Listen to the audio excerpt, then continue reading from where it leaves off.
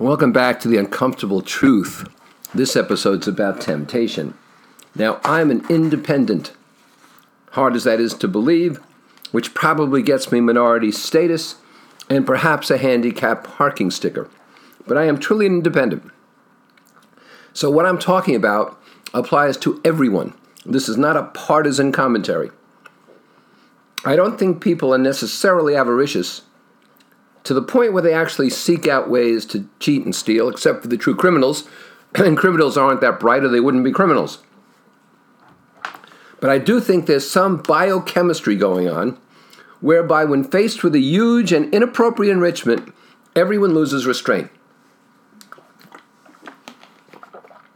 For example, the Bidens seem squeaky clean to me, or at least they did. But this Hunter Biden fiasco is alarming. I mean, it seems as obvious as a ham sandwich that he was paid disproportionately for his contributions.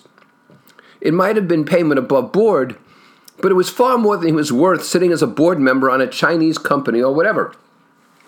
So even if it isn't illegal, the image is egregiously wrong, and it's clear that the only reasons for his huge overpayment for his services, if he provided any services at all, is the expectation of political favors from his family. I'm convinced nearly everyone who has had an advantage waved in his or her face eventually takes it. The temptation is too strong, and the rationalization is too easy. Buddy Cianci was famous as the mayor of Providence. He was the longest-serving mayor in the country. He went to jail once. He was convicted of crimes twice. Came back to launch a very successful radio show and serve as a commentator on television. He was famous for calling out the National Guard if he needed the streets plowed, and he did keep the streets clean. He got the snow off the streets, which no other mayor's done before or since, including right now. But I would sit in a top-end restaurant and watch him at a table across the way, smoking a cigar, which of course was illegal, and people would come and sit down, pay their respects for a minute, and leave him an envelope, and the envelope would disappear until the next person came a few minutes later.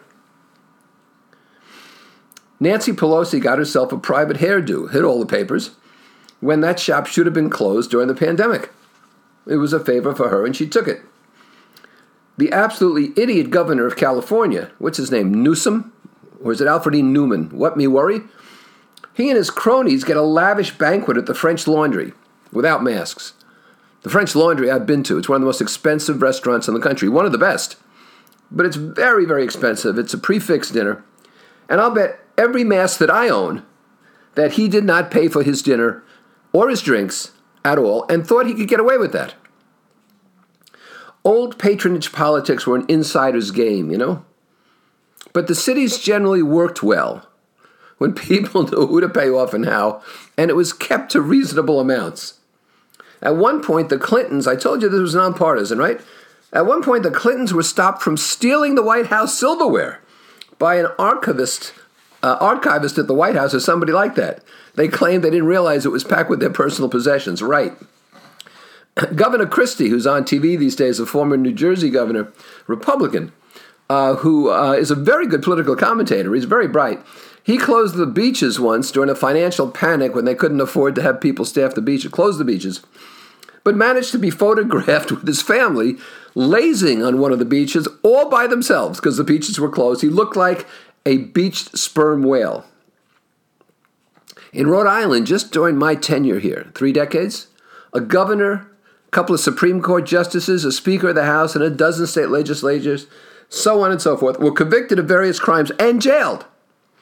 I calculated once about 13% of everybody serving in one of those capacities in Rhode Island government has been incarcerated when the national incarceration rate is just 8%.